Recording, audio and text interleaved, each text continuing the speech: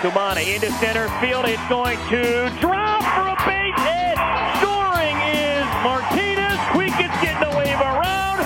Walking off. Little big man. 1-1 on the way. Oh. Drill! That one is heading to Mansfield as it is lumberjacked.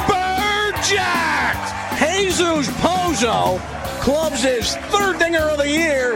Pujols with a drive deep to left. Pritchard looking up, and that is gone. Jose Pujols with his first home run of the year. McCall's around first to throw to second. Tobias' tag in time to end the ball game. Swung on in the air, shallow right. Pujols in and over into foul ground, makes the catch to end the ball game, and the Cutters storm the field as Pinckney Division champions.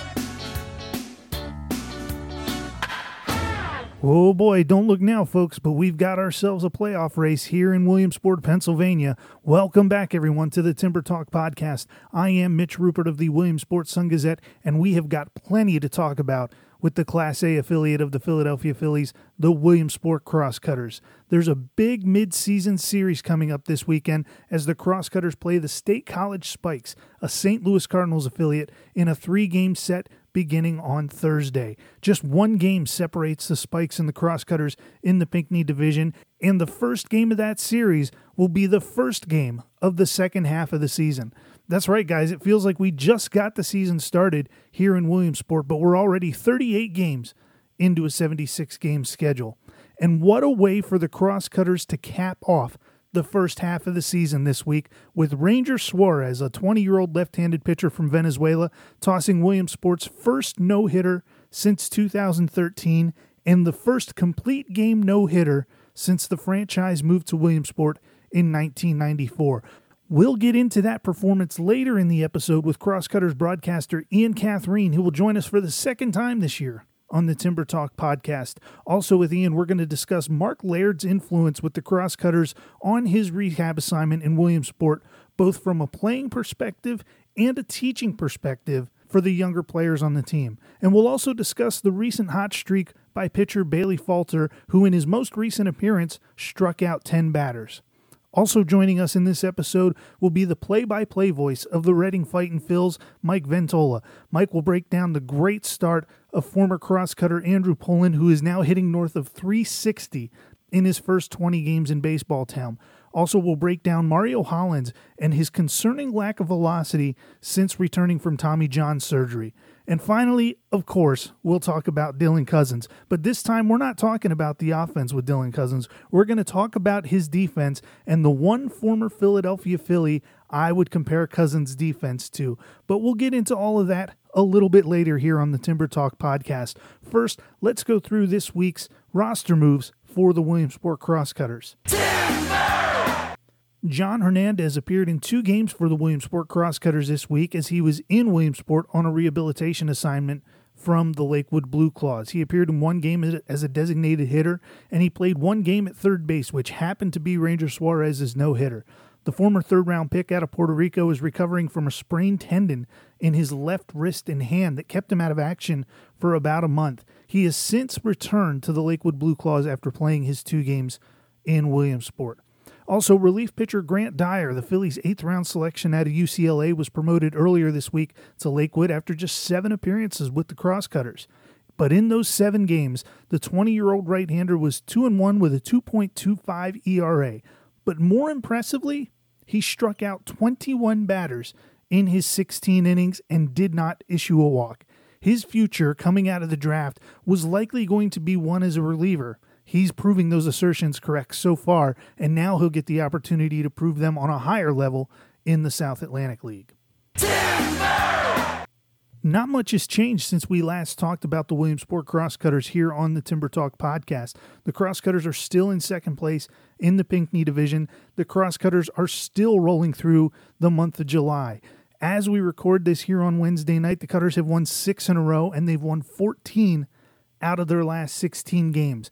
Everything seems to be going right for the Crosscutters, except for one thing, and we're going to talk about that here a little bit in Luis Encarnacion, the 18-year-old first baseman who is really struggling with the Crosscutters here in the month of July. It's hard to ignore even in all the good things that are happening with the Crosscutters right now, it's hard to ignore the struggles that Luis Encarnacion is going through. And part of it is because of the signing bonus he received as a 16-year-old. He was given $1 million to sign with the Philadelphia Phillies 2 years ago, and now at 18, his season has been classified as a little bit of a disappointment here in the New York Penn League. He started the season off well enough, not great, but passable. He was hitting .242 through his first 16 games of the season, and for an 18-year-old in a college-dominated league, that's pretty passable, and that's a number that you could look at and say, okay, this kid's holding his own. Yes, there were warts with his game, averaging more than a strikeout per game. I believe 23 through those first 16 games of the season. He wasn't driving the ball as you would hope the power hitter that Luis Encarnacion would be able to do. But he was getting his hits. They're baby steps of what was considered a project player a little bit in Luis Encarnacion. You like to see guys at least get their numbers if they're struggling a little bit. He was at least putting the ball in play consistently enough through those 16 games to accumulate a number of hits. But everything has changed after those first 16 games. Over his last 15 games, Luis Encarnacion is just 5 for 57, which included an 0 for 41 stretch. But even more alarming, in 19 of his 61 plate appearances, he had strikeouts. So the question becomes, and it's been posed to me before on social media accounts, why is this happening to a player who was thought so highly of that he was given $1 million signing bonus by the Philadelphia Phillies? Why is this happening to a player who was brought to the States to play in the Gulf Coast League as a 16-year-old and who had a pretty successful season as a 17-year-old last year in the Gulf Coast League? The truth be told, he looks overmatched right now at times. He's struggling to recognize breaking balls. When he is getting fastballs, he's missing them. And he's not just missing breaking balls in the strike zone. He's chasing. And that's what's alarming, because when you see that, you see a kid who's not picking up spin, who's not picking up the breaking ball out of the hand, and just looks generally uncomfortable when he's in the batter's box. And with each strikeout and with each failed plate appearance, you can see the tension in his body rising. He broke out last Sunday after that 0 for 41 stretch with a home run against Auburn. That was a crucial home run. It gave the Cutters a lead late in the ball game before they gave it up in the 9th inning. But you could see when Luis Encarnacion, after he rounded the bases and got back to the dugout and accepted the congratulations from his teammates, the weight of the world was lifted off Luis Encarnacion's shoulders. And after the ball game that night, I talked with Crosscutters manager Pat Borders about maybe whether or not that could be a turning point for Luis Encarnacion. And Pat Borders stressed to me that it's not going to be one at bat. It's not going to be one swing. It's not even going to be one game, which will help turn around the struggles for a player. It's going to take him some time. But the positive for Luis Encarnacion has always been the mindset. I spoke to him after he hit that home run that night with the help of infielder Luis Espiritu, who translated for us. And give Luis Encarnacion credit. This is a kid who's 18 years old. He tried to do his interview with me in English, but after a while it just became too much for him. But I give him credit for at least trying to do the interview in English. He's a good kid who always seems to have a smile on his face. He had the proper mindset even as he was going through the struggles with the Williamsport Crosscutters. This was a kid who could kind of put everything on the back burner as each day started and would come in with a fresh mindset, a clear head, and put in his work. And that's what he said to me as we talked after he hit that home run. Every day was a new day for him. It was tough to deal with the struggles. It was tough to go to the plate and strike out 3 times a night or 2 times a night, or just make weak contact and not be able to drive the ball that he wants to. But he knew every day he had to show up to the ballpark wanting to work and willing to work. And that was all he could do to try to get himself out of this funk. Yes, it's an alarming funk. It really is. The numbers are alarming. The batting average down south of 170 right now.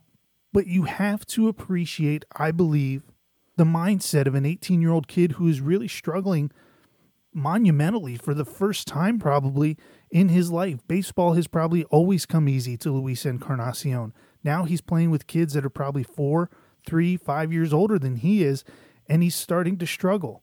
But as long as he continues to have that right mindset of showing up every day, he's going to be just fine.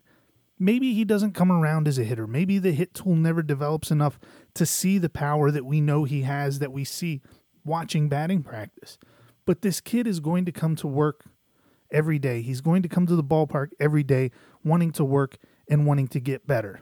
Now, if you want a positive to hang your hat on from a physical tool standpoint, the power is for real with Luis Encarnacion.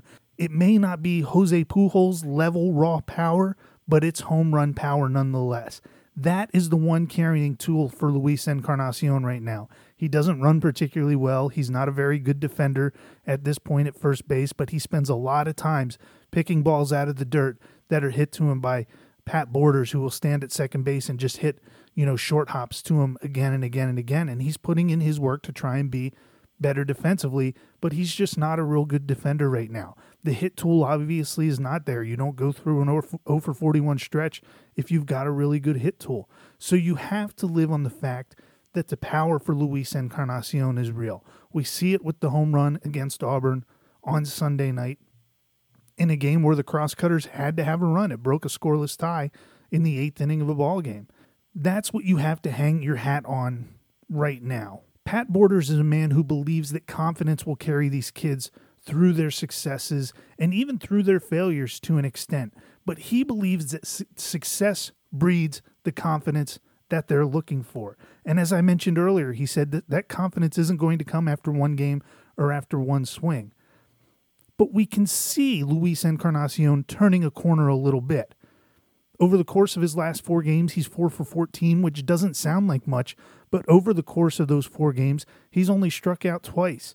He's got better recognition on the plate. He had a really good at-bat the other night, Tuesday night for the Crosscutters, that lasted 9 pitches. And even though the at-bat finished with an out, I chalk it up as a positive at-bat for Luis Encarnacion because he stayed in there and battled. He recognized pitches enough to foul pitches off and work a deep count. That's something which wouldn't have happened over the previous 2 weeks with Luis Encarnacion. So there are signs of life. You're going to stare at the stat line a little bit and you're going to be concerned, and there's reasons to be concerned. Feel free to be concerned. But look at the little pictures. Look at the little things that are happening, especially over the last 4 or 5 games, and there will be reason for optimism with Luis Encarnacion. I think we knew coming into the season that Ranger Suarez was going to be an interesting piece in the Crosscutters pitching rotation this year, but I can't imagine many people expected the kind of game he put together Tuesday night when he tossed a 7-inning no-hitter at Auburn. To talk about Suarez's historical outing for the Crosscutters, we bring in Ian Catherine, play-by-play voice of the Williams Sport Crosscutters. Ian, how you doing today? Good, Mitch. How about yourself? I'm doing great, man. Thanks for joining us here again on the Timber Talk podcast. Ian was on one of the first episodes of Timber Talk, and I think it's safe to say that our listens probably spiked that week because Ian carries such a great following, right, man? I would like to think that, but like I said before, you do such a great job with this. I think your work does speak for itself. Well, I appreciate that. But we're going to jump right into this because it's kind of hard to ignore what Ranger Suarez did last night in the first game of the doubleheader for the Crosscutters. 4-0 win for the Crosscutters, throws a 7-inning no-hitter, first no-hitter for the Crosscutters since 2013. Ian, I said after the game it was kind of a no-hitter that snuck up on people a little bit because it wasn't an overpowering kind of dominance from him last night. You just happened to look up. It's been 5 innings. He hasn't allowed a hit. Did you have a good feeling in the booth with your partner, Todd Bartley, about what was going on, or did it kind of sneak up on you too? I would say probably about the second or third inning. I started realizing, I said, I think I looked at him at Todd and I said, he's got a shot because he was locating well, and he was doing everything that Barrios has talked about with me in our conversation about establishing that fastball, early contact, beat contact. And again, I think the thing that stood out more to me was the efficiency that he worked at. Pitch count wasn't terrible. I think he was under 80 pitches yesterday during the no-hitter. And, again, a lot of weak contact, mixed with some fly balls, but a lot of ground balls. The defense played well behind. That was the thing that stuck out to me. And talking to Ranger after the game and to Henry Lartigue, the catcher, after the game as well, he really kind of dominated with his fastball a lot. He didn't throw a whole lot of sliders. He had one here or there, but it was really fastball and changeup. And he used both sides of the plate with the fastball. That's, to me, when you say a guy dominated with his fastball, you think overpowering velocity. He kind of did it generating weak contact, and to me that's probably more impressive than a guy who just blows fastballs by people. Well, and I agree, but you look at a guy like Ranger Suarez, two types of fastballs. He's got his four-seam fastball, he's got his two-seam fastball. Four-seam from the left side, you're going to get your lefty tail on it, but that two-seamer that he throws, he's not overpowering by any means, but it does have a lot of sink, and I think that's what he was getting a lot of is the ground balls down also.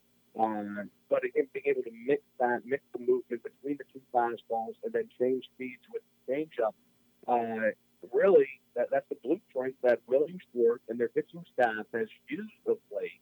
And it's tough to argue against it because they're winners of 14 of their last 16. So Suarez really just gets to his strengths, the fastball, and as you mentioned, mixed in that changeup and step hitters really all balanced with just those two pitches. And now that they've had one kid throw a 7-inning no-hitter, they've had Adonis Medina go 8 1/3 innings no-hit, take a no-hitter into the 9th inning. You have to think that what Hector Berrios, the pitching coach, is teaching to this kids is really kind of hitting home with them because they seem to be following his game plan to a T.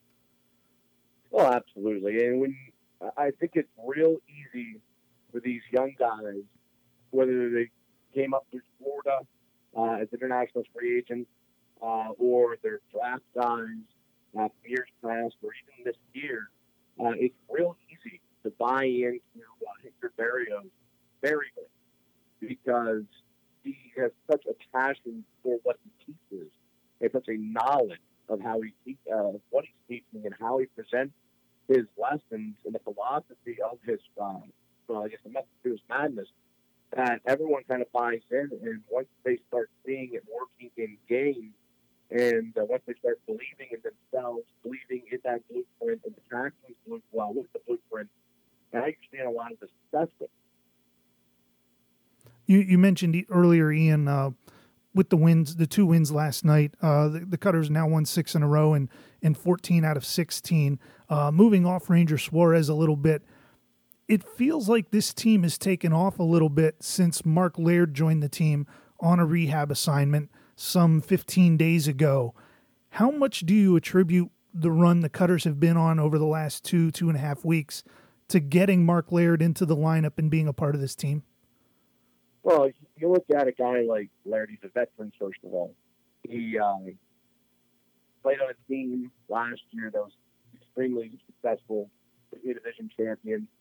He played at LSU. There's a program that speaks for itself. They made a run in the postseason in 2015 with Mark Laird.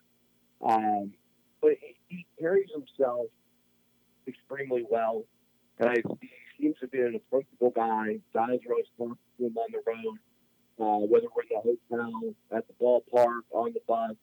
And whether he thinks he's an impact guy or not, to the younger guy, he may not feel that way. You probably ask him, he'll say, no, I don't think I'm much of an impact guy, but he is. And despite being that veteran guy that a younger guy to talk to, or a first-year guy out of France to talk to, and then you go into the game when he's playing at the top of the lineup or he's playing out in left field. You and I talked about it before games. His approach at the plate is next level. The guys can sit back and watch that and watch his approach, talk to him about his approach, and then also his play in the outfield is looks to be next level to me as well. He may not be the biggest guy in the world, but he plays with his legs and getting the baseballs, cutting them off sooner, getting it back into the infield that saves some extra bases, and help the pitching staff when they do give up his. But I think there is a correlation between the two, and you don't even have to look at numbers to realize that. But a lot of people have to go off numbers. His batting average just under and the on-base percentage of 426 in those 12 games starts to tell a picture. Then again, once he gets on base, he's so lethal. He can steal bases. He only has 4 out of 6, but he can take the extra base on a single, or he go from first to third on a single. He can score from second, and in 12 games, something like 13 runs scored. So he's getting on base, and he's finding ways to double him and score. And the Williamsport, they find ways to score almost at will at times. Sometimes you sit there thinking, when's the offense going to wake up? But you also know in the back of your mind it's going to. I'm glad you mentioned the approach and his approach at the plate and maybe the teammates watching him. Pat Borders has been telling me that for 2 weeks now, that he thinks the young guys around this team are learning with the way Mark approaches at every at-bat. Because let's face it, this is a relatively young team, a bunch of 18, 19-year-olds, plus the new draftees. Mark's been around a year already. He understands how to attack professional pitchers, and it seems to have been rubbing off on the rest of the lineup, especially a guy maybe like Archimedes Gamboa, who's put together some better at-bats hitting behind Mark Laird. Well, I agree. And the one thing with Gamboa, and I've talked to Pat Borders as well about a guy like Gamboa, and it really does feel like starting to understand he can play at this level. And sometimes it takes guys longer than others to realize that, oh, yeah, I'm good enough to play here. That's why I'm here. Now let me do what I can do or what I've done to get me to this point in my career. And again, I think the at-bat, I agree. You can go back and trace it back to Mark Laird and just being that veteran guy that you can go to.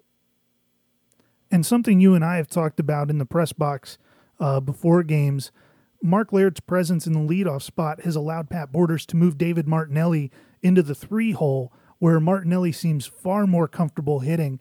And just the entire lineup construction around Mark Laird in the leadoff hole seems to make this lineup more effective. It does. And when you look at a guy like David Martinelli, yeah, he's got a good bat. He's got good speed. He's got a little bit of pop to him. But nothing really about him, to me, screams leadoff. So I always found it interesting that he was in the leadoff spot. Had always batted 2 at Dallas Baptist through his career there. And then when they moved him into the 3 spot, it almost seemed like a natural fit because he hit the ground running. And I think it was through the first 8 games that Martinelli was in the 3 spot. The Cutters were 7-1. He was batting well over 300. Power numbers were starting to come around. Extra bases, RBIs, some home runs. But again, it almost they had put him down there because Laird's a leadoff guy, and he's got the speed, bat, the on-base percentage, and the ability to go the other way on the ground and on the line. So I think the puzzle pieces were starting to fall into place, like you were saying, and the lineup was basically in the way it needed to be for this team offensively to be productive. One other guy I wanted to ask you about, we're joined by Ian Catherine, play-by-play voice of the Williamsport Crosscutters for ESPN Radio Williamsport. Bailey Falter really has turned a corner. His first 2 starts of the season were a little underwhelming. The first one just wasn't very good. But his last time out for the Crosscutters, Bailey Falter strikes out 10, I believe in 6 innings, and his strikeout numbers are really starting to elevate right now. Ian, what do you see that Bailey is just doing so well right now? Is it just pounding the strike zone? Well, again, this is a guy that I've talked to Hector Barrios about. And it's, again, a guy who was in spring training down in Washington Extended. And he was putting this type of performance up down there. And that's why he got assigned to Williamsport. And they were actually thinking quite highly of Bailey Falter, and obviously a 5th rounder last year, so they're obviously thinking highly of him at that point, coming out of high school. But this is what they saw in spring with them this season. He came up, and as Hector Barrios put it, he was giving hitters too much credit. So it was one of those things where, all right, let's get back to what you were doing back in Extended, what got you here to this point in your career. And all of a sudden he starts seeing success. 8 strikeouts, extra saves, 8 against Aberdeen. Then he had 5 at Vermont in a stellar start over 6 innings. And then the 10 against Batavia's last time out at Batavia. But the one thing that separates his last 4 starts from his first 2 isn't necessarily the strikeout numbers to me. They are eye-popping, but it's the walk number, where his first 2 starts, he's going, I think it's total of 6 innings to his first 2 starts. He had 6 total walks. His last 4 starts, he's gone 5 or more into 2 of them, 6 or more, 6 in the last 2, just 1 win. And he's using the fastball, which I've seen up to 94. I don't think I've seen 95, but he's about 94 in game. That seems to be about the high where he's at, but he's low 90s consistently. And it's amazing how well he can set up his fastball. How well he uses it, because I always bring that up to Hector Berrios, that I've never seen a guy beat so many hitters in 2 strike counts with a fastball. And that's basically because they're setting it up. They either go away, the hitter looking away, then you bring it inside, or you get the hitter looking inside, they send it away. And that's what we've seen JoJo Romero be able to do. Lerman's been able to do it at times.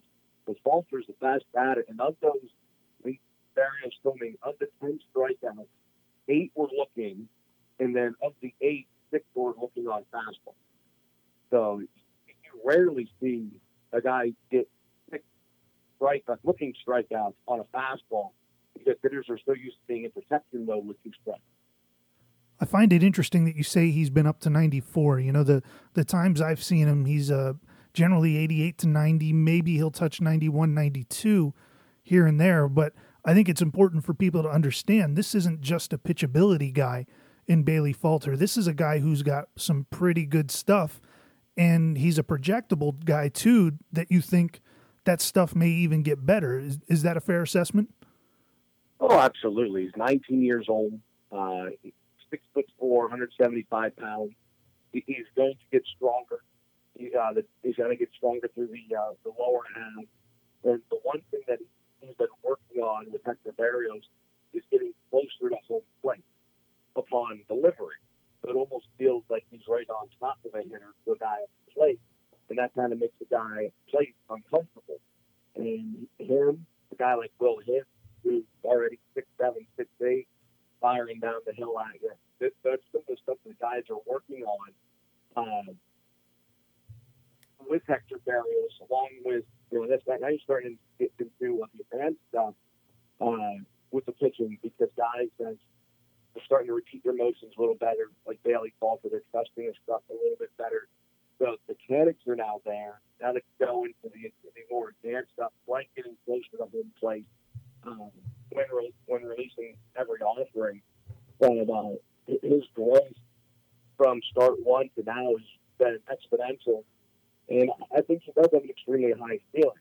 And the breaking stuff, the secondary stuff, he really had to use at Batavia.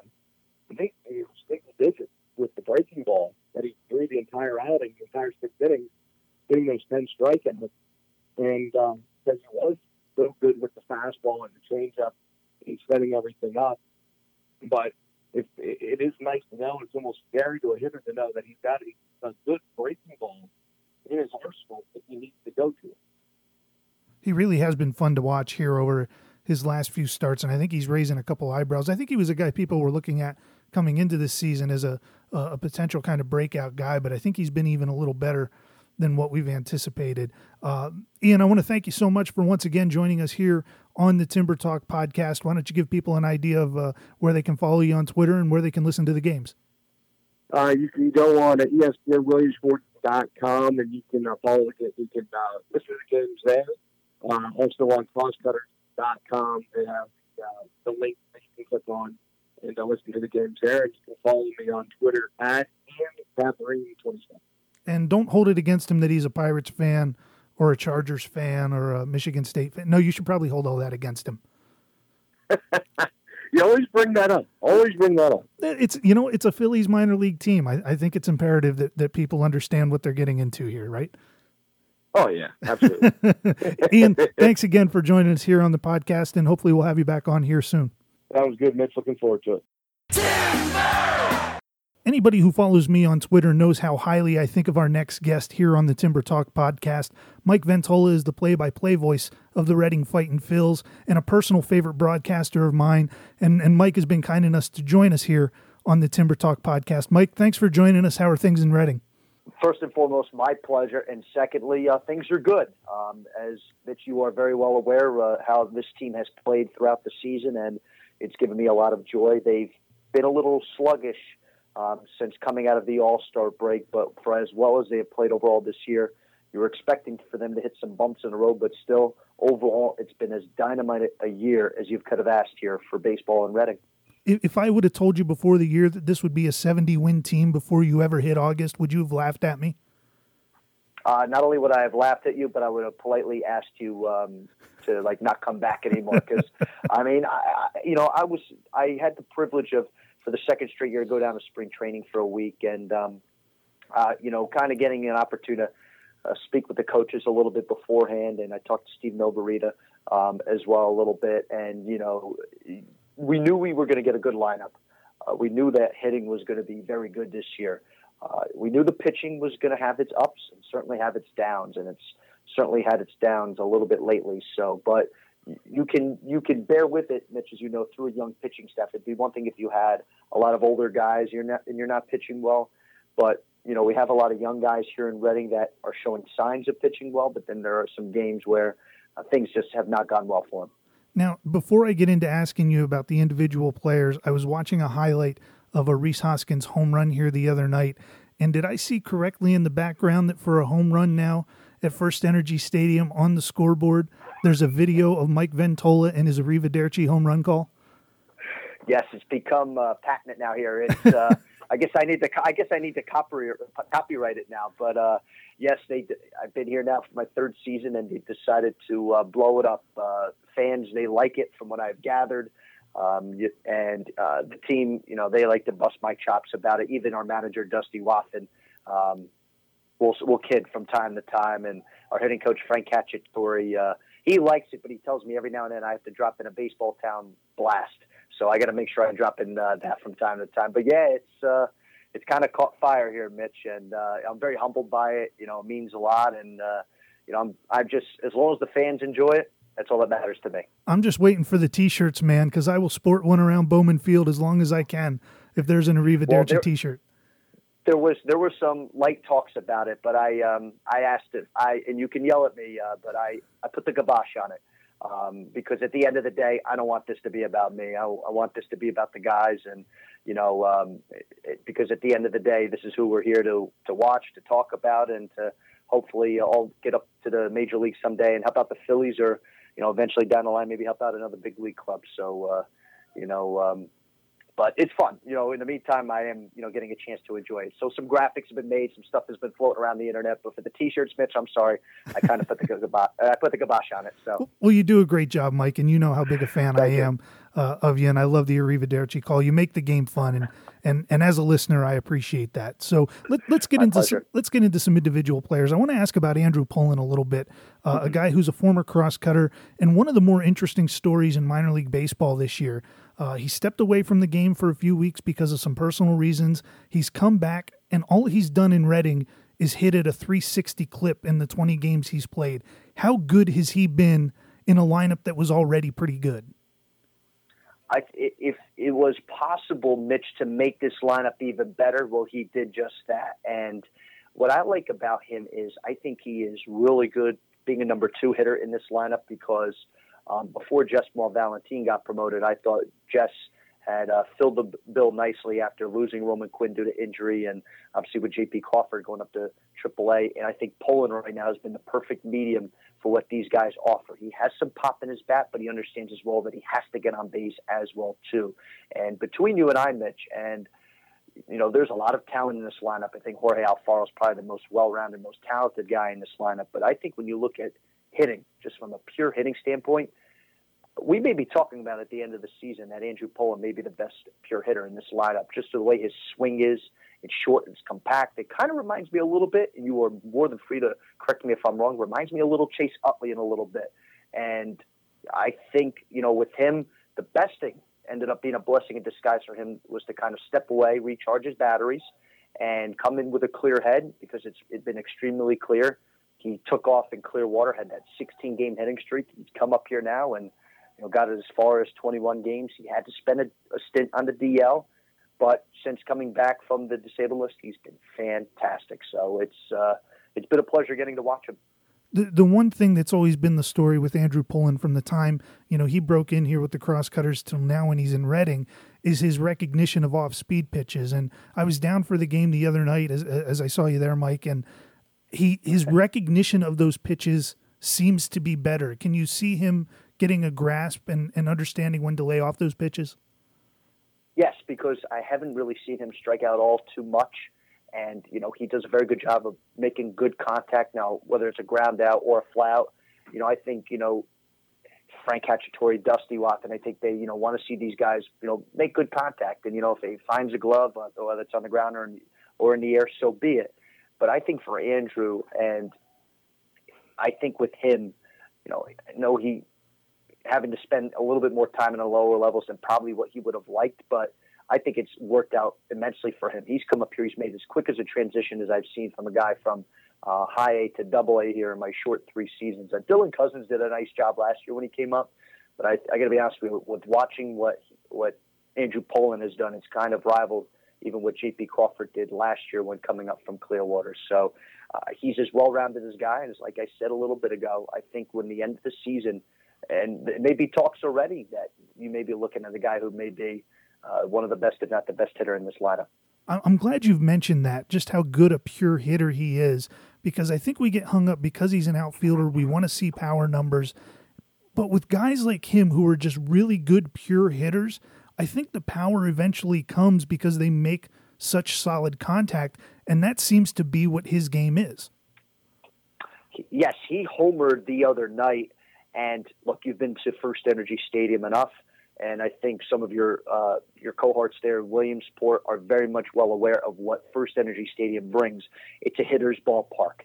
For whatever reason, the wind kind of tends to blow out a little bit more. It's more hitter-friendly than it is pitcher-friendly here. He hit a baseball where I talked to the gentleman who runs the track man who pretty much, calculates the speed and all the in-depth analysis and statistics, what happens throughout the game. 106 off his bat. He crushed over the right field wall, 106.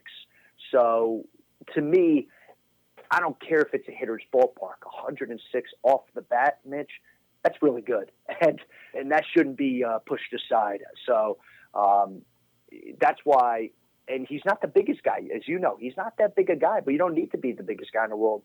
He's strong, and I do think the power is going to continue to develop. But for right now, he uses all sides of the field, which I like. And, I think from a defensive standpoint, I'd like to see a little bit more. They have him in left field because Dylan Cousins is in right field, and, he's got pretty good speed. So, you know what? I've been happy to see him, watch him go through his development while he's been here. I've heard already with Andrew Poland the Reading enhancement arguments because he's hit 5 home runs in 20 games that he's played for the Fightins. But this is a kid who led the Florida State League with 14 home runs last year in a league that generally saps the power out of the best power hitters in the league. So that's a part of his game. It's not like this is something new that he's hitting the ball a long way. So I don't think we should be surprised that he's hitting home runs. No, not one bit. We shouldn't be surprised him hitting home runs. And guess what? When he got called up, he ended up hitting his first home run in Portland at Hadlock Field. He ended up hitting a home run, which by far is one of the, besides from the home runs I've seen from Alfaro, Cousins, and Hoskins this year, they've been moonshots, most of their home runs. But he hit a home run at the Diamond in Richmond, Poland. That was over the right center field wall. And if I had Frank Cacciatore sitting here right next to me, I'd put him on, because you want to talk about the largest gaps in the Eastern League besides Kennett Park and Akron. He had a chance to really showcase his power then and there. Where I sat there and I went to Frank and I go afterwards.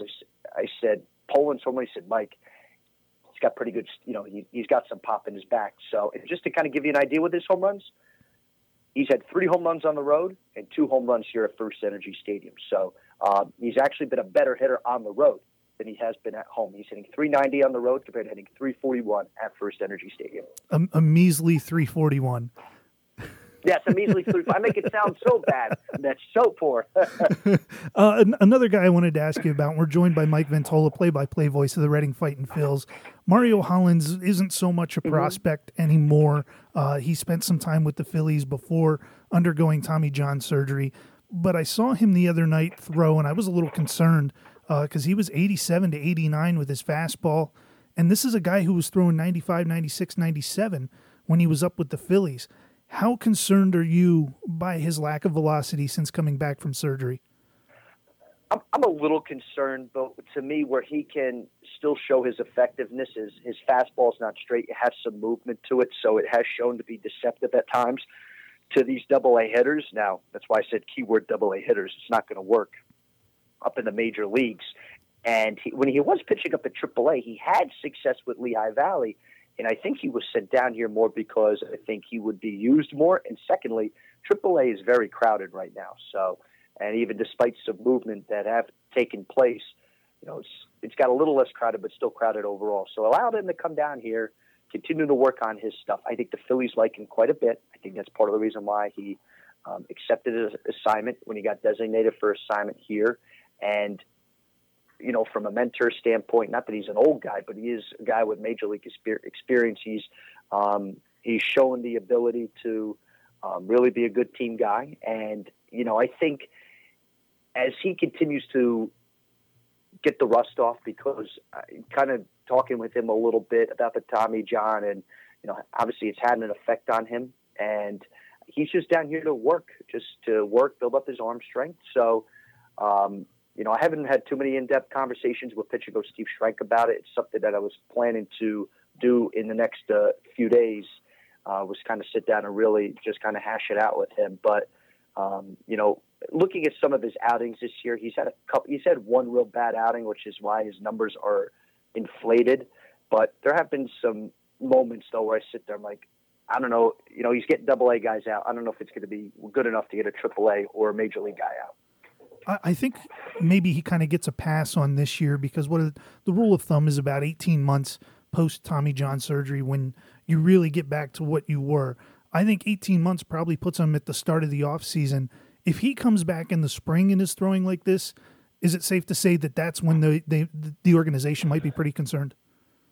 I think so too, and that's why I think they really wanted him to come down here, help this team. The team's in the midst of a playoff run right now. Help the team there, work on your craft, work on building back your arm strength. He's as diligent as a worker as there is in that entire clubhouse. He's one of the first. Literally, I got to the ballpark early today, and he was the first guy in. So he's one of the first guys in, one of the last guys out. So he understands what's at hand here. I think a lot of it, though, too, is obviously he doesn't want to be here. He was here in 12 and 13. He doesn't want to be here or even back up at Lehigh Valley. So he was trying to do all he can to get back up to Philadelphia. The last guy I want to ask you about is the obvious guy that everybody has asked you about, Mike Ventola, is Dylan Cousins. But I'm not going to ask you about his offense. I'm not going to ask you about his home and road splits or his trouble against left-handers. I'm going to ask you about his defense because that's where I see a lot of argument right now as I troll around the message boards and listen to different people. We hear he's athletic, especially for a guy who's 6'6", 230 pounds. The stolen base numbers tell us that he's athletic. But is he a capable outfielder? Is he a guy who can play a capable outfield in the big leagues? Yes, I do think he's capable. Do I think he is an everyday right fielder? Probably not. And the reason why I say that is I do think he can move. I mean, he has shown his ability where he has pretty good speed for being a bigger guy. His arm strength, what's amazing is that he has shown at times where his arm doesn't look to be as good as proclaimed, but then there's been some moments where he's shown off the arm pretty well. He threw a guy out at third here the other night on the line. hopped, I think, just maybe a half a foot short in front of the third base bag, with right field here. I do think that if he were to get up to the major leagues as an outfielder, he'd be more of a left fielder, Mitch.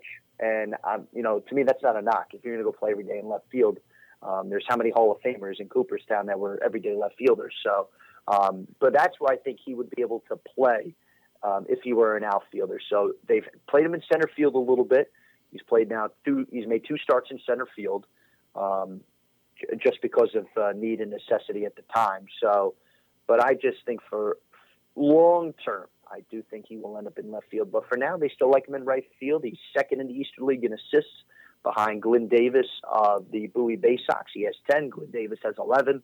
So, Dylan has had a lot of opportunities to kind of show why he deserves to be an outfielder. Now, it's funny. I've talked to some people, too, that, Mitch, and maybe this is where you were kind of wanted to go with this, that it'd be interesting to see if they move him to first at some point, especially if he continues to showcase the power that he has here. So, but obviously that'd be a whole nother discussion with Reese and with Tommy Joseph up in the major leagues. You have Darren Ruff and Brock Stassi at AAA right now. So I do think at least if Dylan Cousins will continue his future here with the Phillies, it'll be in the outfield, in whether it's left or right field. Mike, I want to throw a name out at you that I've thought in comparison to Dylan Cousins as a defensive player for probably a year or so now, and I think I would get vilified if I wrote this in an article or on a message board. But he reminds me a lot of Pat Burrell as a left fielder. Pat Burrell had a great throwing arm, but wasn't probably even an average defender. Now, Dylan might be an average defender, but as he gets older and stiffens up a little bit, I think it might be a fair comparison. I think that is a fair comparison. How fitting, because as we record this on this Wednesday, July 27th, Pat Burrell is getting inducted into our Reading Baseball Hall of Fame. So Pat Burrell will be in attendance. He'll get the opportunity to watch Dylan Cousins. So, and I like that comparison because, I watched Pat play throughout his career. And, I think with Pat playing in left field, him being an average fielder, but like you said, had a good arm. And I think for Dylan, going back to what I said earlier, we've seen the moments where he has shown the good arm, and we've seen the moments where we haven't seen. I think back to the Futures game in Philadelphia, where he made a big-time throw, and people were talking about it. They're sitting there saying, wow, man, Cousins has this big-time arm. He's got this big-time arm. I would probably have to say Cousins' arm compared to Burrell's is probably maybe a notch below, but I think he is at least a little bit. I think he's a step ahead in athleticism and the ability to move around. So, but that's pretty good though, because if you're going to tell me he's Pat Burrell, I think every Philly fan that would sign on the dotted line if you tell me he's going to be the next Pat Burrell, because I sure would. I'll take that, definitely. The last thing I'm going to bring up to you here, Mike, is Roman Quinn started playing games in the GCL again this week, and it got me to thinking. I mean, Osmel Aguila has done a very nice job for the Fightins, filling in center field, but it got me to thinking about what the lineup in Reading could be in a couple weeks, where it could be Roman Quinn, Andrew Pullen, Dylan Cousins, Jorge Alfaro, Rhys Hoskins, Jake Fox, Scott Kingery, and then, Angelo Mora or Harold Martinez at third base. Part of you has to be just a little bit giddy that could be what the lineup is in a couple weeks. I sit here every night and I'm looking at guys who are on the bench and I'm thinking, there's in regards to the AA mindset and spectrum, these are guys that would be starting on every team. Like Casey Cerna, is a guy that, he's been batting 7th, 8th, 9th sometimes. Once in a while, Dusty put him in the leadoff spot. He'd be there more consistently with some other AA teams, even Angelo Mora. So if you're going to get Roman Quinn back, first of all, if you're going to get Roman Quinn back, it's going to me, it will put less time for Osmel Aguila, who has done a good job. And I'll be honest with you, Mitch, I was not a fan early. He's starting to grow on me a little bit. I've talked with some scouts a little bit that think he has some tools. So, but I think if you get a Roman Quinn back, you would probably look at a lineup like it'd be Quinn, then Pullen, then you look at Alfaro, Cousins, Hoskins, Fox. You could put Harold Martinez at third, Scott Kingery batting 8th or 9th. That's scary. And you're talking about Scott Kingery's the next second baseman in Philadelphia, and that guy's hitting 8th or 9th in the lineup? So that's what I mean. You're seriously going to have him batting 8th or 9th. And you have Harold Martinez batting 7th. And then, then you go, if you want, you probably actually would bat Kingery 9th because of his speed and the turnover in the lineup. So then you're telling me you have either Angelo Mora or Casey Cerna at shortstop playing 8th or batting 8th. Yeah. I mean, I chuckle here. And, but, between you and I, Mitch, and I've been very happy with how this lineup is done. And this lineup has helped win so many games. But I'll be honest with you, this pitching, it needs to get a step better if this team wants to win the Eastern League Championship this year. And I know that's what is on the minds and hearts of all the fans here in Reading, and I think even the Phillies want to see this team win an Eastern League Championship this year. So I'm hoping that the pitching can continue to grow and continue to develop here as we get ready to go into the month of August and into the early part of September. Well, hopefully we can get you on here before the end of the season and talk a little more about that pitching. Mike, I really appreciate you joining us here on the Timber Talk podcast. Why don't you give people an idea where they can follow you on Twitter and how they can listen to the Fightin' Phils games? I appreciate it. And Crosscutter fans appreciate you, listening to Mitch. He does great work. But, if you do want to keep an eye on what's happening with the Reading Fightin' Phils, you can go to www.fightins.com. And you can click on the multimedia tab, and you'll see a Listen Live link. It'll take you to the TuneIn page, and from there, you'll be able to click on the Listen Live link, which will take you right in to the TuneIn app, if you also have it on your phone as well. But if you want to follow me on Twitter, as Mitch said, I'm pretty active on Twitter. Give me a tweet at Venting Daily. So you can also type in my full name, Michael Ventola, on the search bar. It'll come right up. So, but at Venting Daily, if you want to send me a tweet. And, I'd love to hear from you. So appreciate Mitch for having me on. Mike, thanks for joining us today. Enjoy the Hall of Fame weekend down in Reading, and hopefully we'll talk to you again real soon. Hopefully we'll, Mitch, and please feel free to come back and visit whenever you can. Sounds good. Thanks, Mike. I appreciate it. Thank you, Mitch. Once again, a big thank you to Crosscutters broadcaster Ian Catherine for joining us here for a second time on the Timber Talk podcast. He will be the voice you hear along with Todd Bartley anytime you tune into a Crosscutters game, and they both do a great job in describing the action. Also, a huge thanks to Mike Ventola, the play-by-play broadcaster of the Reading Fightin' Phils, for joining us to converse a little bit about the record-setting season and some of the players involved in the Fightin's record-setting season. As always, you can follow me on Twitter at Mitch_Rupert, MITCH_RUPERT. And should you have any questions about the Cutters or Phillies prospects in general, feel free to send them my way and we'll answer them on a future podcast. You can download the Timber Talk podcast now on iTunes, as well as still listening on SoundCloud. Feel free to subscribe to the podcast on those channels, rate them, and leave your comments on what you think we can be doing better or what you would like to hear us talk about here on the Timber Talk podcast. You can read all my stories about the Crosscutters at www.sungazette.com. Just scroll to the bottom of the front page and look for my picture and a link to my blog called Beyond the Boundaries. Thanks again for tuning in, everybody. Arrivederci. We'll talk to you next week right here on the Timber Talk podcast.